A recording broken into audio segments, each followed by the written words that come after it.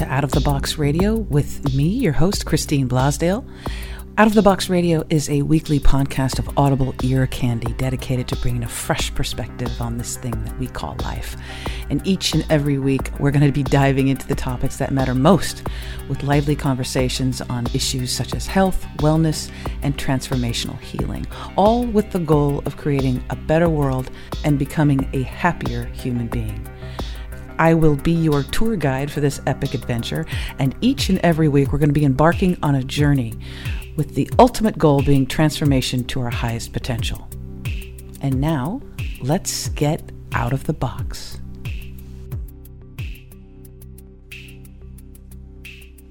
Hello, everyone, and welcome to Out of the Box Radio. This is a very special program today, so I'm really glad that you tuned in. Today, my guest is none other than Marianne Williamson. Marianne Williamson is an internationally acclaimed spiritual author and lecturer. She's been a guest on programs such as Oprah, Larry King Live, Good Morning America, many, many others. And of course, many of you know her from her incredible books that she's written, New York Times bestsellers. 7 of her 12 published books have been New York Times bestsellers, and 4 of them have been actually ranked as number 1.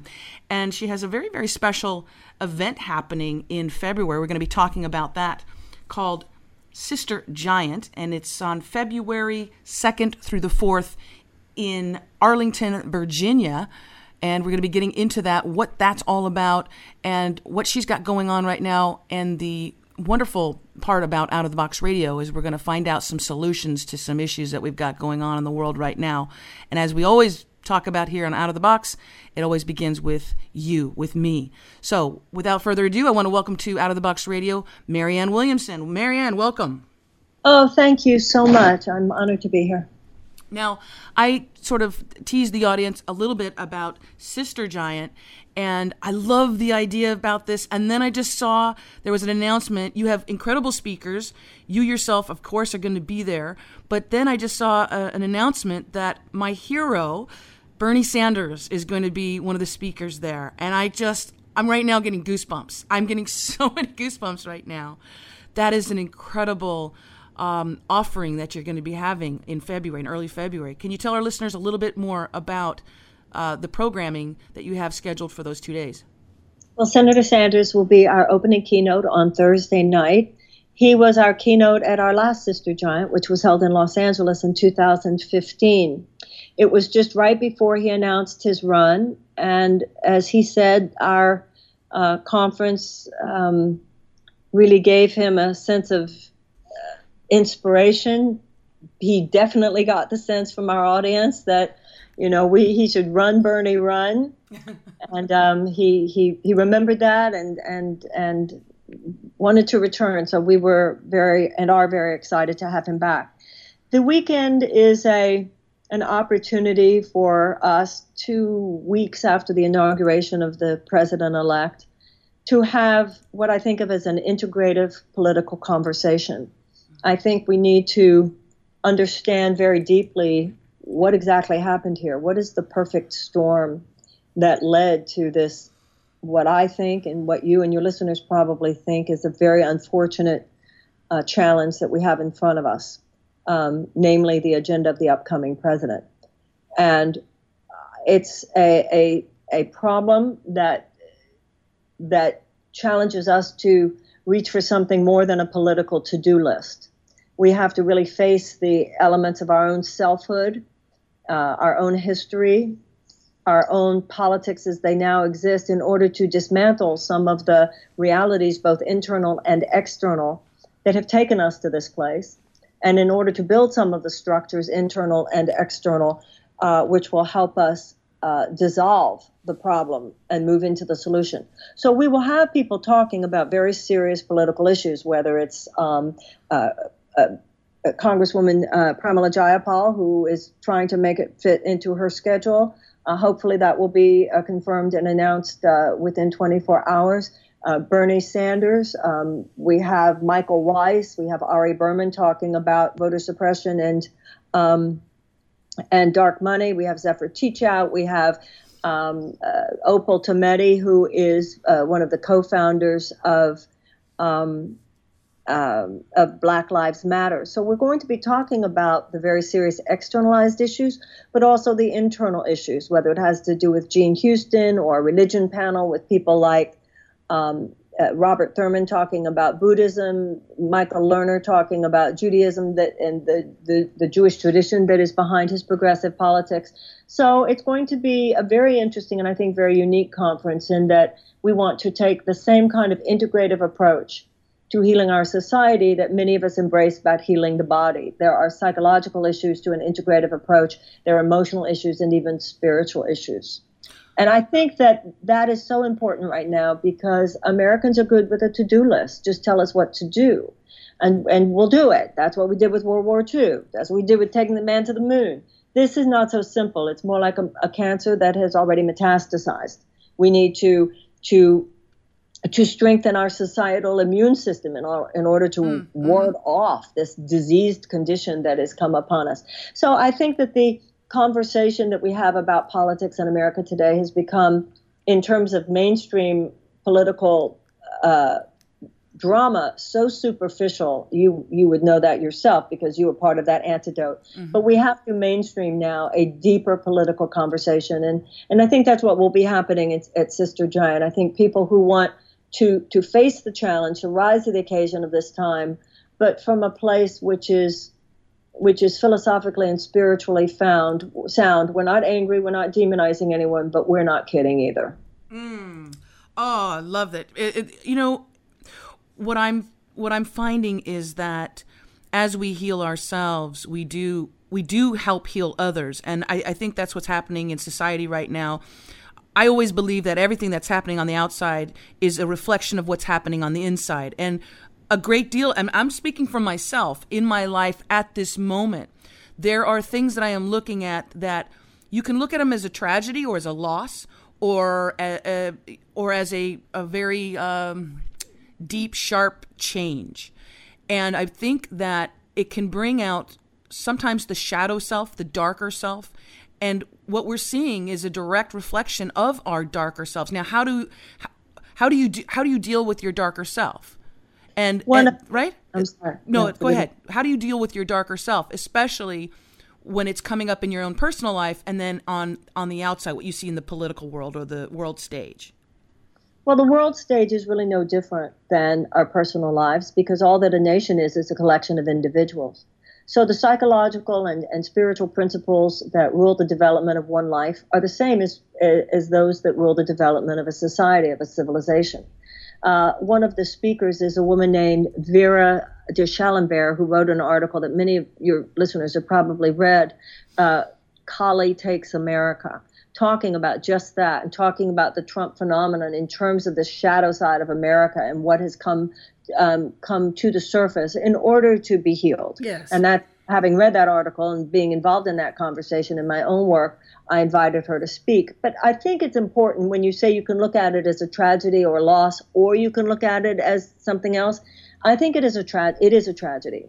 It is a loss, and it is something else. This is not just kind of sort of bad. This is a catastrophic development, and I think that the American people are adequately awake to the danger in our midst.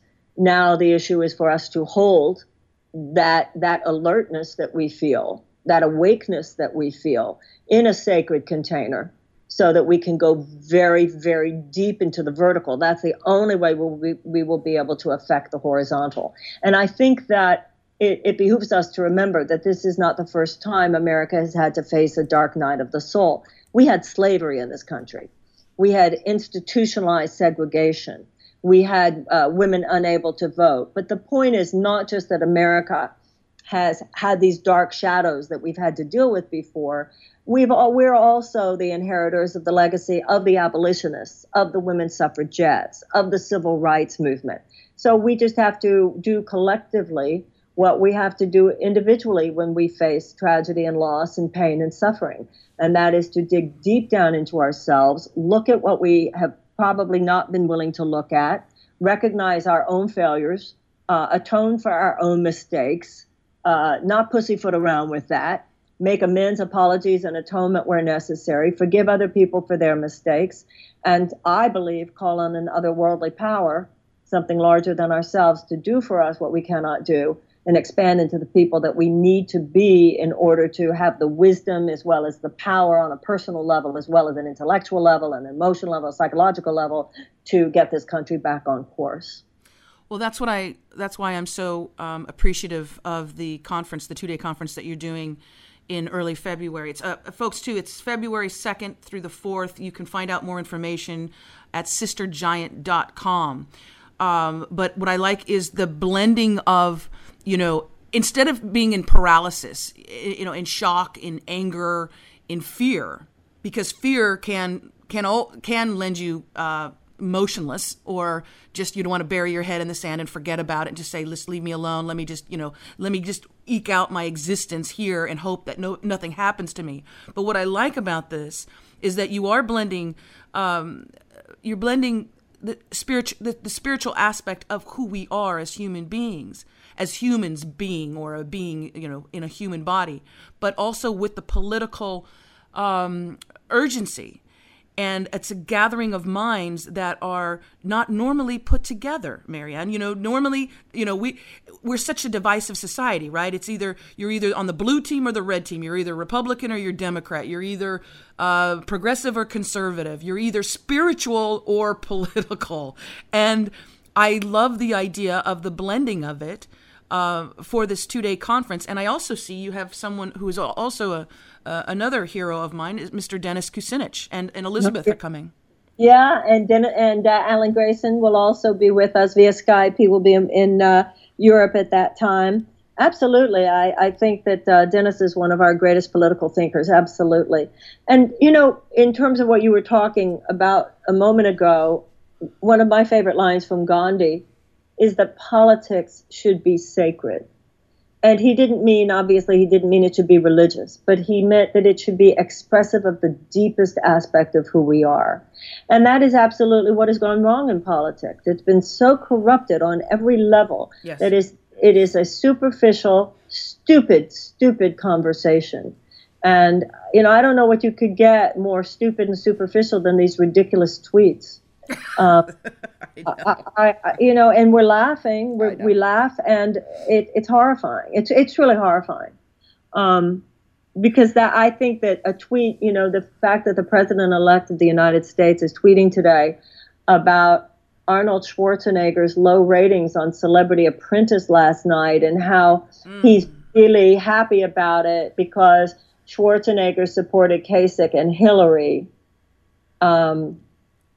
It's almost like you can't laugh. This doesn't even feel like lack of impulse control. I don't know if it's Adderall addiction or what, but this is not someone in charge of adult faculties.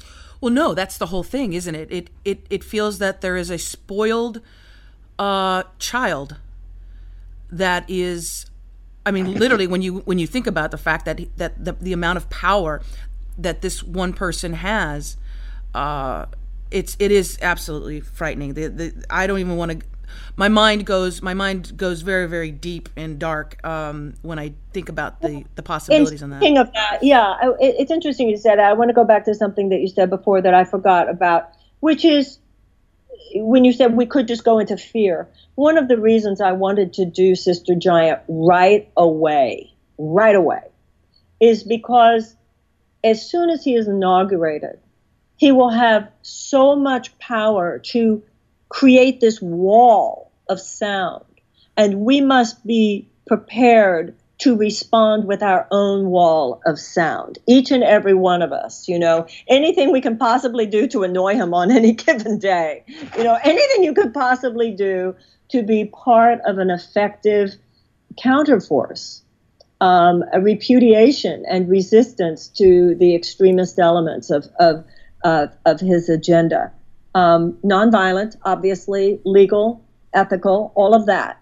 That's one of the reasons we're going to be talking to Buddhists and, the prayerfulness that's necessary. This is not about personally demonizing anyone. It's, when I say something, or when you talk about how he's like a spoiled child, that's not a judgment. That's a description. Yes. And I come from a field where we call it when someone needs an intervention because there seems to be imbibing something. We're acting very naive here as a nation in even pretending. And I like to think, look, who knows? But I can't help but believe that some of the people who voted for him aren't looking at some of his behavior now with some deep concern. Because I don't think everybody who voted for him by any means is a racist or misogynist or xenophobe or anything. I think there was just a lot of economic despair.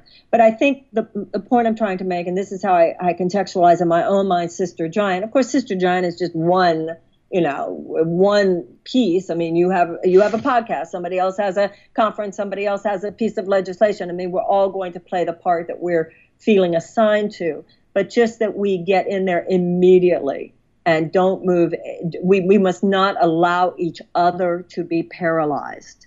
I think we must hold hands together. We must collaborate. We must not be silent. We must not be passive. We must be active. And I think the only way to avoid a kind of terrifying paralysis will be if we really stick together. Just like you and I are doing right now. It's all about collaboration. What are you doing? How can I help? What are you doing? How can I help? And that's just how we have to be with each other on a level beyond anything we've ever been before. Exactly. And one prime example of that, look what happened or is happening still, because it's not over, in North Dakota with Standing Rock. You know, the pipeline, the company was going to just go through that. There was very little media coverage, very little, the outside world did not know a whole lot, but they stood true. They were peaceful. The tribes that were there and are still there in freezing conditions, praying, being hit with water cannons, rubber bullets, dogs sicked on them. My goodness, every single thing that you could throw. They even had a saboteur. The oil company had a saboteur come in, pretend to be a Standing Rock protester who became violent. They found that out. But what happened was that word was spread through social media, through people tweeting and Facebook and YouTube. And then the swelling of support came from people all around the world. Thousands of veterans showed up and are still there. There's many of them that are still there. So that's the power that we have. Now, will the pipeline actually still go through? Will they crush the resistance? That hasn't been figured out yet. That hasn't completed yet. But the power that rests within us to band together peacefully is so powerful. It's so profound to me. It's so profound. And I think something important about what you just said is that it went beyond social media. The call to action came from social media and continues to be promulgated on social media. But the real power is how many people, like the veterans and other people as well, actually went to North Dakota. Yes. And that's where the power really lies, is people. It's time for us to get offline sometimes too and just take our bodies and go someplace. One of the things I like about Sister Giant, and we're doing it in DC. The reason we're doing it in DC, I've done them before. All of them had been in Los Angeles, but Senator Sanders' office had said if he can do it, he can only do it if we do it in Washington. So we gladly are doing it in Washington. But I'm very excited about that because I think a lot of people, there's something about being in Washington. Yeah. Actually claiming the energy of that place and just having your molecules there and being in those ethers. I'm going to be at the Women's March. I think that's great, but we need to do more than just stand there. And that's what I really like about Sister Giant, that we really move into the activism aspect of it. People can watch it, by the way, on live stream as well. But in A Course in Miracles, it says, an idea grows stronger when it is shared. And so there's something here about the collectivity yes. of our conversation, all of us at this point, which takes us beyond just staring into our screens. I agree wholeheartedly with that. And as you were speaking, as you were saying that too, I got full chills.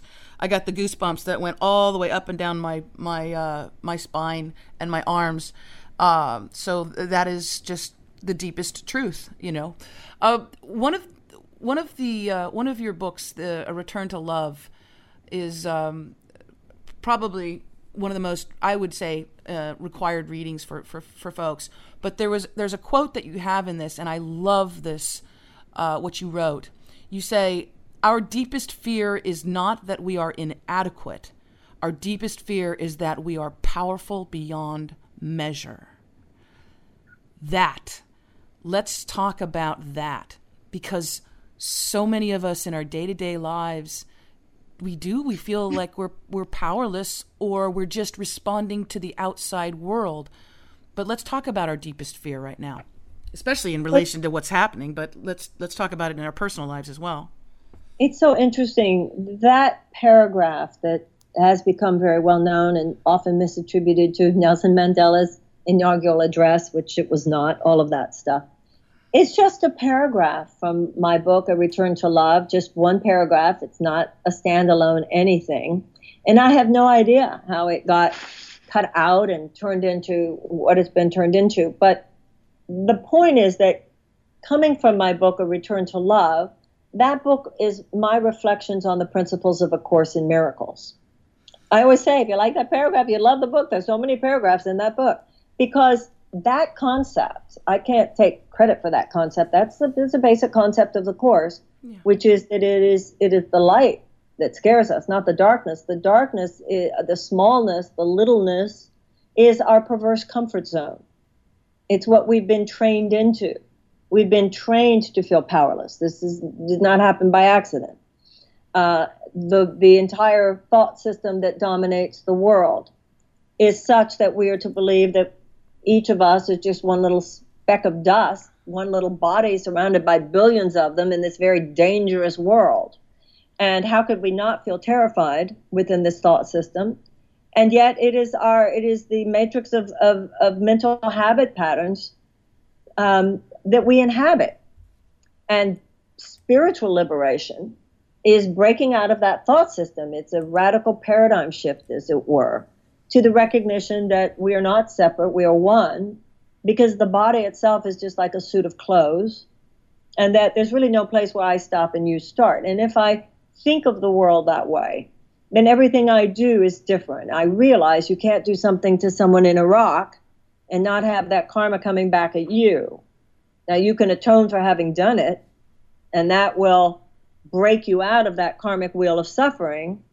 But otherwise, the laws of cause and effect simply are what they are. And God help us if America reaps its own karma the way it is reasonable to think we just might. And that's why our moving into deep atonement as a nation, that's why these spiritual principles are so important. When you've made a big mistake in your life, whether you're a Catholic and you're talking about confession, or you're a Jew and you're talking about Yom Kippur, the Day of Atonement, or you are in AA and you're taking a fearless moral inventory and acknowledging the exact nature of your wrongs, every serious spiritual path includes deep personal accountability, taking responsibility, atoning for errors, and seeking to be better. And Abraham Lincoln, when he established a National Day of Prayer in 1864, he said that nations must confess their sins, as he said, just as individuals must. And I think America, there's a real impulse in America today for us to look at our shadows, whether it has to do with how we've treated Native Americans or racial injustice or whatever. But it also concerns me because I think that Americans tend to fall into two somewhat simplistic categories. One are people who are so rah-rah America, will not acknowledge our own shadows and think you're bashing America if you do. But the other category is equally unbalanced and incorrect.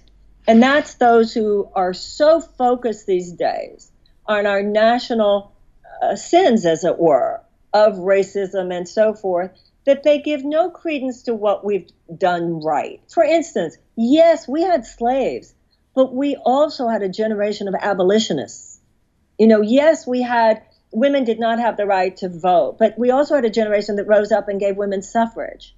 Yes, we had institutionalized segregation, but we also had the generation that rose up as the civil rights movement. So I think it's important that we identify not only that which is wrong in our history and in our current realities, but also that we identify with that which we've done right. Let's not be the first generation of Americans who are just so cynical that we use that as an excuse for not helping and then wimp out on the job of making right what's been wrong. And that's how I see Trump. It's a dark night. This is a collective dark night of the soul. I'm not in any way minimizing how really, really serious a problem we have on our hands. But I am pointing out we had slavery in this country. It's not like we haven't had serious problems before, and we need to do in our day what others have done in theirs, rise to the occasion, and take a country that has swerved out of its ethical center, swerved out of its democratic truths, and simply put this thing back on track. And I think we have become, as a generation, so pathologically focused on our own individual dramas, our own individual circumstances, yes, our own individual problems and wounds and triggers, at the exclusion of recognizing some of these collective dramas and wounds. And many people will find themselves very surprised that when they actually turn their attention to the needs of their country because their country needs them now, that they'll realize at the end of all that a lot of their personal issues have kind of dissolved and fallen away because they only existed as expressions of this kind of overwrought narcissism that has become the tenor of our day. Of course, it's this apathy that I witness. It's this, because I know what you're talking about. There's those that have the flag waving that we're perfect, that this country is the best thing ever, we don't make mistakes. And then there's the other side, the flip side, which I have experienced myself in the progressive media world, where everything that it's all focused is what I call angry expression. This is bad. This is bad. This is bad. This is what's happened to us. And it puts you into a victim mentality. And so those two thoughts, there is a place in between that I'm hoping that people will realize that's why I wanted to talk about that quote, that we do have the power to make change. We just need to get over this apathy that I see. Even my friends who are considered, progressive, wonderful people, when it came to the election or when it comes to certain legislation that comes out, their belief, Marianne, is, well, like you said, they're small. They think small. What can I do about it? I can't do anything about it. We're just going to have to roll with it. And I'm like, no. We don't have to just roll with it. There are things that we can do. But it's almost like they've given up. And I don't know if that's a byproduct of being a traumatized citizen from years and years of war and shock and upset. Oh, we are giving them too much credit, way too much credit. Okay. Because when you hear somebody say, what can I do? And you say they've given up, usually somebody who says that hasn't given up. They never tried. That's not the kind of thing people who actually tried say. So that kind of cynicism, as I said before, is just an excuse for not helping. And I think at the deepest level, it's not even apathy. It's a sense of paralysis. It's a sense of powerlessness. This is what happens when you don't teach your children civics. This is what happens when, through various ways, civic participation is suppressed. Oh, yes. And we just did not develop what de Tocqueville called the habits of democracy. But when you say people have given up, no, they haven't given up. That's just something convenient to say, what can I do? Because hope is born of participation in hopeful solutions. Once you start trying to make a difference, the amazing thing is how much difference you can make. That's true. Because also one thing leads to another. Yeah, we've got to stop behaving like children, and we've got to stop showing respect to people who are talking like children at a time like this. I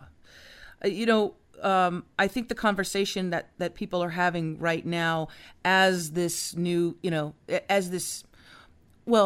it's a change that's happening, but it's also somewhat of a continuation of the same. Yes, Donald Trump is far worse than the current President Obama and maybe past presidents. The potential is far worse, but at the same time, haven't we for so many years still been fighting? Because even if a Democrat is in office, there are still wars being launched. There's still aggression happening. There's still injustice happening. So it's almost like we can never really we can't ever really just chill and sit back and say, these folks have it. And the problem with our generation, it's like when Ben Franklin was at, when they said, do we have a republic, sir? And he said, yes, if you can keep it. The mistake was that we ever thought you could just cruise. It's like if you have a car, you have to fill it with gas. You have to tend to it. If you have a house, you have to tend to it. What happened to us? And we thought we didn't have to tend to our democracy. You can't just show up for an election once every 4 years and vote and think that you've done your part for your democracy. It doesn't work that way. And I think hopefully when this particular crisis is over, I hope that the American mind will have really been shocked into remembrance that each and every one of us are responsible for our democracy. We can't just go onto cruise control. I wrote a book called Healing the Soul of America that came out in 1998, which I was already talking about, the corporatocracy, the plutocracy, the oligarchy, the fact that economic injustice had become the trend, that we were taking the major material resources of the country and putting them in the hands of a very few. So those of us who are political junkies, we're talking about that stuff, starting back in the 90s. And of course, the trend started really with Ronald Reagan's his excitement about deregulating corporations and letting the market go free and all of that stuff back in the 1980s. So we're just experiencing the climactic version of a trend that has been moving forward for a long time. When I was growing up, you looked to the Democratic Party to retain the soul of American democracy and to really hold aloft the vision of a soulful politics and a soulful America. But back in the 90s, once the Democrats started taking corporate Wall Street donations as well, and Bill Clinton started, wanting to prove with the Democratic Leadership Council that Democrats could be friendly to business too, we had a real problem on our hands because both major political parties too often act, one much worse than the other, obviously, but they both acted far too many cases at the behest of the huge multinational corporatocracy, as opposed to at the behest of the better angels of our nature. There's certainly no doubt about that. We're in a mess. This was a perfect storm. And that's why, and it's a whole systems breakdown of sorts. And that's why at Sister Giant, we're taking on the conversation in a holistic, integrative way, because it's not just one level of things that's gone wrong. It's a lot of things that's gone wrong. And we need to deeply understand what has happened and what is happening, like I said, inside ourselves as much as in our politics and our society, in order to turn this very, very large ship around. And that's what I like. I really love the idea about connecting it to ourselves, because we do so often throw out the problem is out there. The problem is out there. It's somebody else. It's what they are doing to me or what they are doing to the collective. And it's difficult for people to turn the mirror around on themselves, but it's just like you said with Gandhi, you can't, be the change that you wish to see in the world. If you're miserable, if you do not treat people with respect, and I mean everybody, the person that serves you coffee in the morning, the person who picks up your trash, the CEO, treat them equally as you do to the CEO or, the Dalai Lama, until we start actually taking a look at ourselves and changing those aspects of how we react in this world, then we're not going to be able to really affect change on the outside, because then it's just like window dressing. Do you know what I'm saying? Yes. Well, Gandhi said that the end is inherent in the means, and everything we do is infused with the consciousness with which we do it. And I think that's why in my book, Healing of America, I call it yin activism. There's the yin and the yang. And I think that when you look at Gandhi's principles of nonviolence and those that then Dr. King brought to apply to the struggle for civil rights in the United States in the 1960s, that's really the whole idea of nonviolence political philosophy, is that there is an inner light within each of us, our love, our compassion for each other, which can heal political and social and economic relationships just as it can heal personal ones. So we have to bring in that aspect of ourselves to the political struggles at hand, or they will be at best temporary solutions that we bring forth, because we will be dealing only on the level of effect and not at the level of cause. You could have a constitutional amendment and a presidential proclamation that could end the institution of slavery, but no external remedy could end racism. We have to do both and. It's like Martin Luther King said, the desegregation of the American South is the political externalization of the goal of the civil rights movement, but the ultimate goal is the establishment of the beloved community.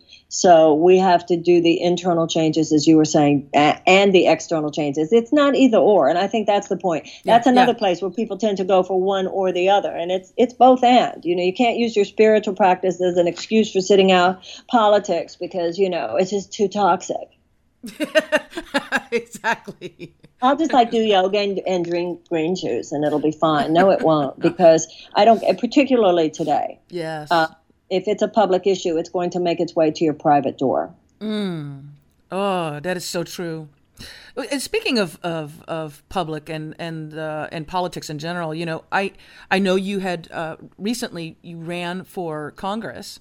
I did. And I would love for you to tell us a little bit about that experience. First of all, you know, people know Marianne Williamson as an author, as a speaker.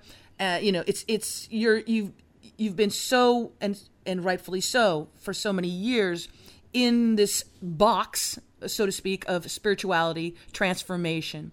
Then you run for political office, and I want to know what the catalyst was for that.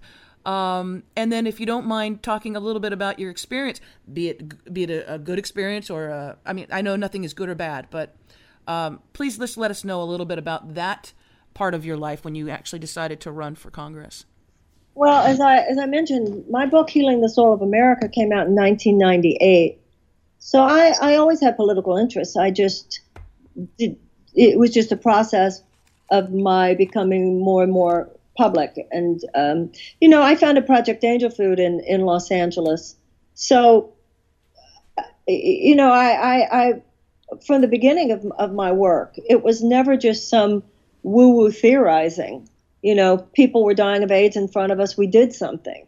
So there's the Course in Miracles is very practical. And my work has always been about dealing with people in trauma, people dealing in traumatic situations. So to me, it's like the difference between, there's a Protestant theologian who talked about the difference between the Good Samaritan and the conscious Samaritan. The Good Samaritan sees the beggar on the road and gives him some food.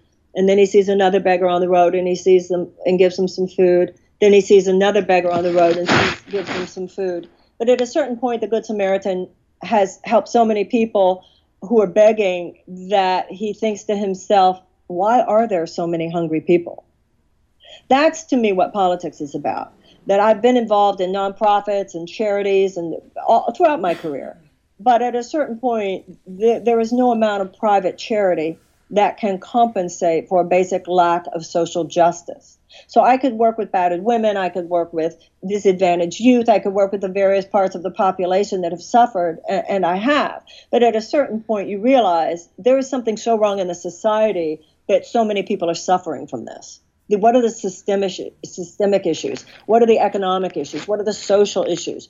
You know, what is the larger picture by which so many people are being deprived of what should be their inalienable rights of opportunity in this country, so that a very, very few people can get more than theoretically they deserve. So it's not like all of a sudden I woke up one day and I changed. I simply have moved in my life towards what seems to me the place where in my own dharma I could possibly be of help.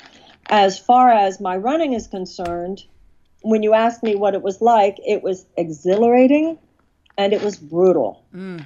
I have had enough time to feel pretty clear about what I did right and what I did wrong.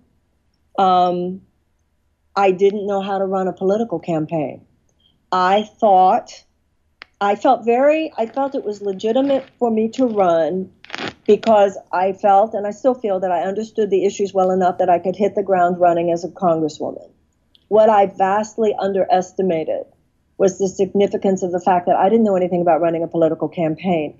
I thought, well, you raise money and then you just have someone do that part. And that's simply not the way it works. And, many people, Barack Obama as an example, lost their first congressional campaign. And if I was 10 years younger, 15 years younger, I'd probably say, give me a few years to get over it and I'll go out there again. I don't see that happening. I do not see myself running again, but I'm just as passionate about the issues, doing what I can. Sister Giant would be an example, to use my voice in whatever way might be helpful, to amplify these issues in my own way to the best of my ability. And also, I am still very aware that politics is a numbers game. We simply need more people speaking a certain message who are able to make it through the corporate lid that the Democratic Party has been as guilty as the Republican Party of putting the lid on real progressives. Not just in the presidential campaign, this last presidential campaign, but they did it with primaries, congressional and senatorial primaries all over the country. And so if there are ever genuinely progressive candidates who are speaking the soulful message that I believe is the true spirit of American democracy, even though I won't be a candidate again, I will show up in whatever way I can to be of service to them. And that isn't that part of what happened with Bernie Sanders was excuse me, not part of what happened. It's exactly what happened. I mean, millions of people came out and were excited for the very first time. He was actually, the idea of a democracy by and for the people really was exemplified with his candidacy, with his running. But at every turn, and this is probably what was so disheartening with people, was that they knew he would be able to beat whoever the Republicans put up, because he had the support, the hearts and minds of so many people. So the fact, though, that he did run, even though he did not get he did not win the primary. Well, I personally think that it was stolen from him, but that's my own thing. It did change us. His just running changed us. And I think the same thing with your throwing your hat in the ring changes people to, it raises our vibration to a point of, yes, that's what we want. And we're not going to stop. If we have to keep running, if we have to keep supporting Bernie Sanders until he's 150 years old, I don't care. I'll start making him some smoothies, and taking care of the man. Yeah, a couple of things. First of all, my point before was that the way the elite Democratic establishment suppressed Bernie's candidacy was repeated throughout congressional and senatorial races throughout the country. Yes. There were progressives like Bernie Sanders trying to make it through primaries all over the country, and well-funded corporatist candidates within the Democratic Party would cut them off at the knees. So that was my point, for people to realize it wasn't just Bernie. And that's why a real progressive revival within the Democratic Party is so important, unless people are going to go the third party route, which is certainly an important conversation. The second thing I would say to you, just as a woman, you just did something that I think we as women need to bring into the conversation with each other. You said a couple of minutes ago, well, I think that they took it from him, blah, blah, blah. That's just what I think. And I just want to say to you as a woman, no man feels the need to say, well, that's just what I think. Okay. That's what a lot of people think. And so just as a woman, I think we need to support each other in making declarative sentences without apology. You mean Russia didn't steal the election? Well, that was what happened after the Bernie part, but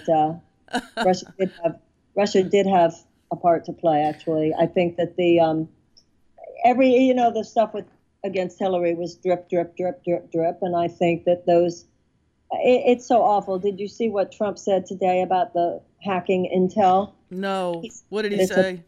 He said it's a political witch hunt. It's really amazing the way this man is siding with Russia against American intelligence. We have a serious conundrum on our hands here. I can't even laugh about it. Well, we have a serious issue on so many different fronts, and sometimes it is overwhelming to the point where not overstimulation, Marianne, but an avalanche of issues that are affecting us on so many. It's that idea of spinning the plates. In the olden days of yore, I guess on the Ed Sullivan Show, there'd be a guy that would have a stick and he would be spinning a plate, and then he would have another stick and spin another plate. And at one point there would be 10 plates being spun on these sticks.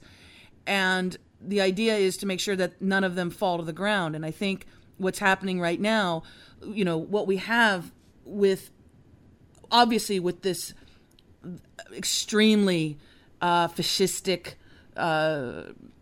political system that we have, the power that we granted Obama is now those powers are going to be transferred to Donald Trump. But then you have the issue of people in their own economics, about the job situation, about health care, about gay and lesbian transgender rights. These things are all coming at us, and I think that that's why the conference like Sister Giant is so vitally important, and others, to give people the opportunity to express these emotions, these concerns, but then also to at least band together and do something. But it can be quite overwhelming.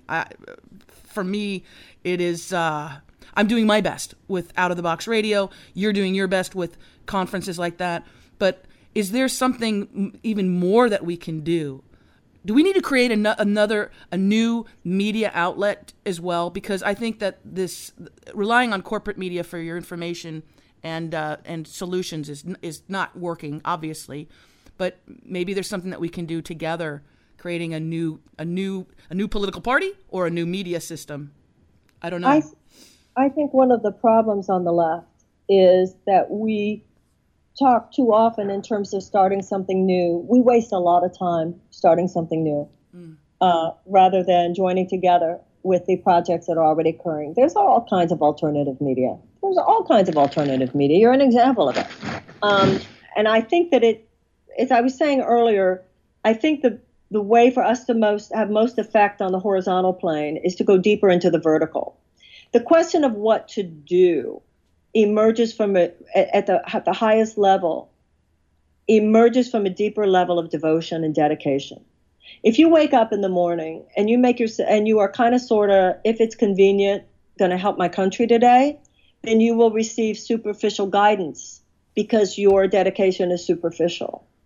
But if you become if you get to that point in your own spiritual development, to really ask the God of your understanding to use you, to be of service to the enlightenment of all living beings, that everything that you are about, everything that you are, everything you have, everything you do, might in some way be a vessel of love that will cast out fear, and a vessel of light that will cast out darkness, then you will be overflowing with insight. You will be overflowing with collaborative, synchronistic possibilities that just fall at your feet. Yes.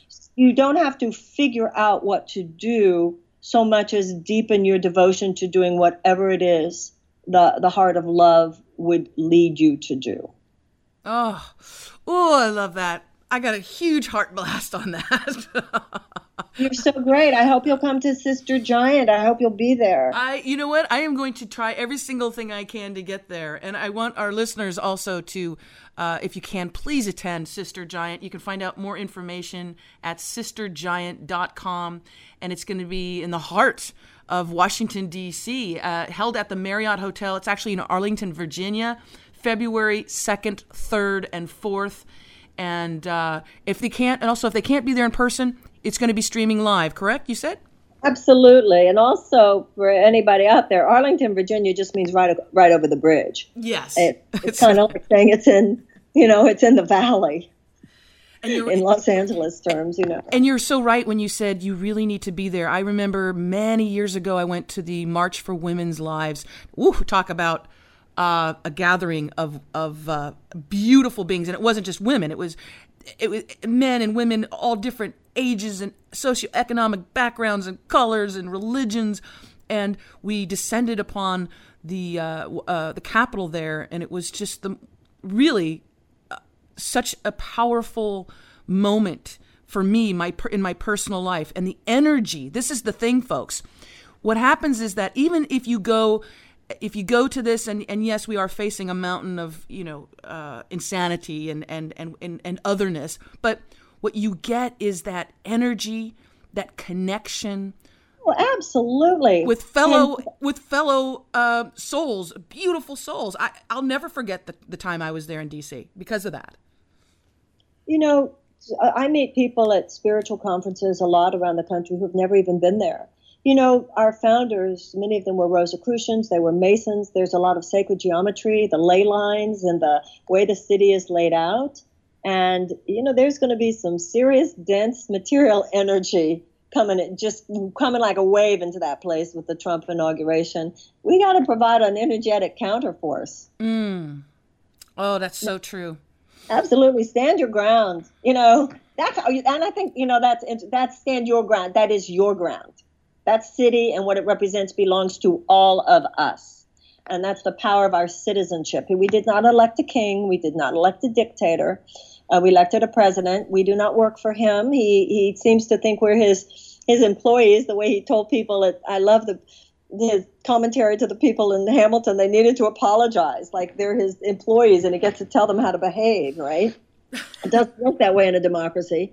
And we need to remember that. We need to remember that before we can remind him. He works for us.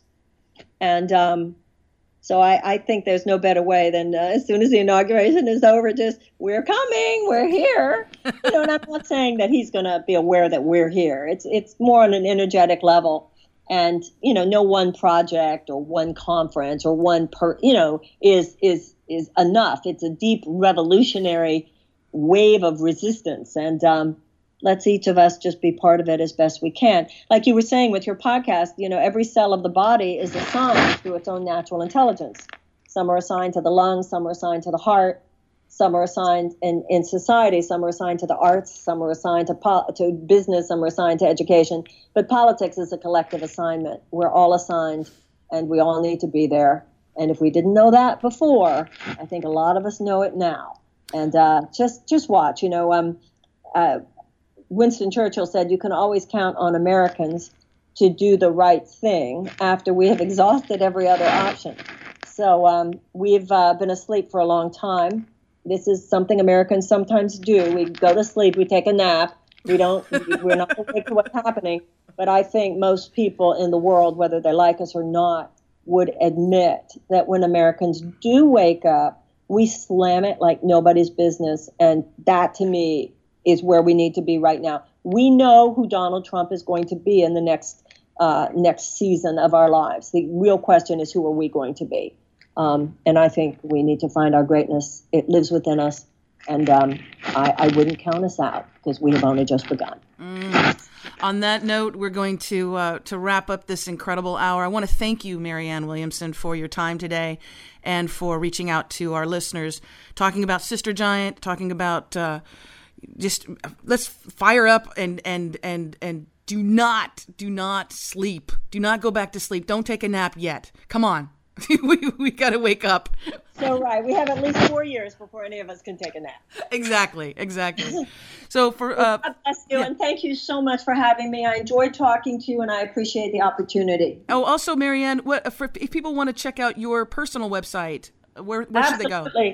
Marianne.com, and I live stream my talks on A Course in Miracles every Tuesday night. They're live streamed for free, so you can find out about that at Marianne.com, and about Sister Giant at sistergiant.com. Thank you so very much, dear. All the power to you. All the power to you. Thank you. All right. Bye. Bye-bye. Once again, that was Marianne Williamson, and you can find out more by going to marianne.com, or for the weekend conference, February 2nd, 3rd, and 4th in Washington, D.C., Sister Giant, you can go to sistergiant.com. I want to thank you so very much for listening to the program today.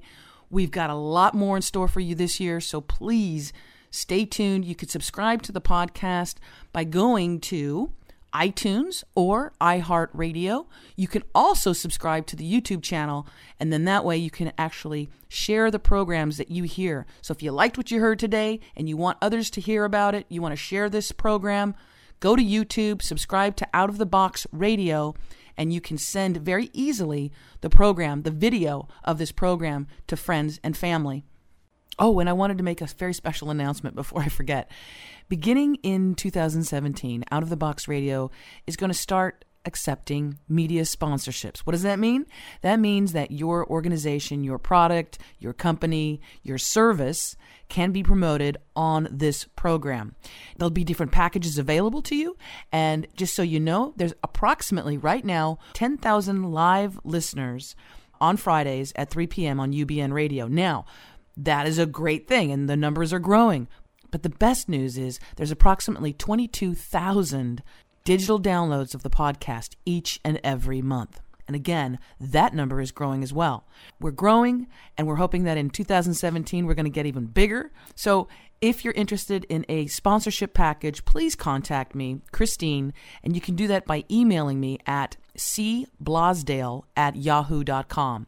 If you don't know how to spell it, it's C, as in Christine, Blosdale, BLOSDALE, @yahoo.com. There's a number of different packages available to you. Again, that email address is cblosdale@yahoo.com, CBLOSDALE@yahoo.com. I'm really excited about this coming year. I want you to know that I've got some incredible programming lined up for you. And please, so that this program can grow and more people can find out about wonderful guests like we've had on today, please share this information. Tell others about it. So until next time, I always want to remind you to think outside the box. Have a beautiful day or evening, and we'll talk to you soon. Tune in next week. Bye for now.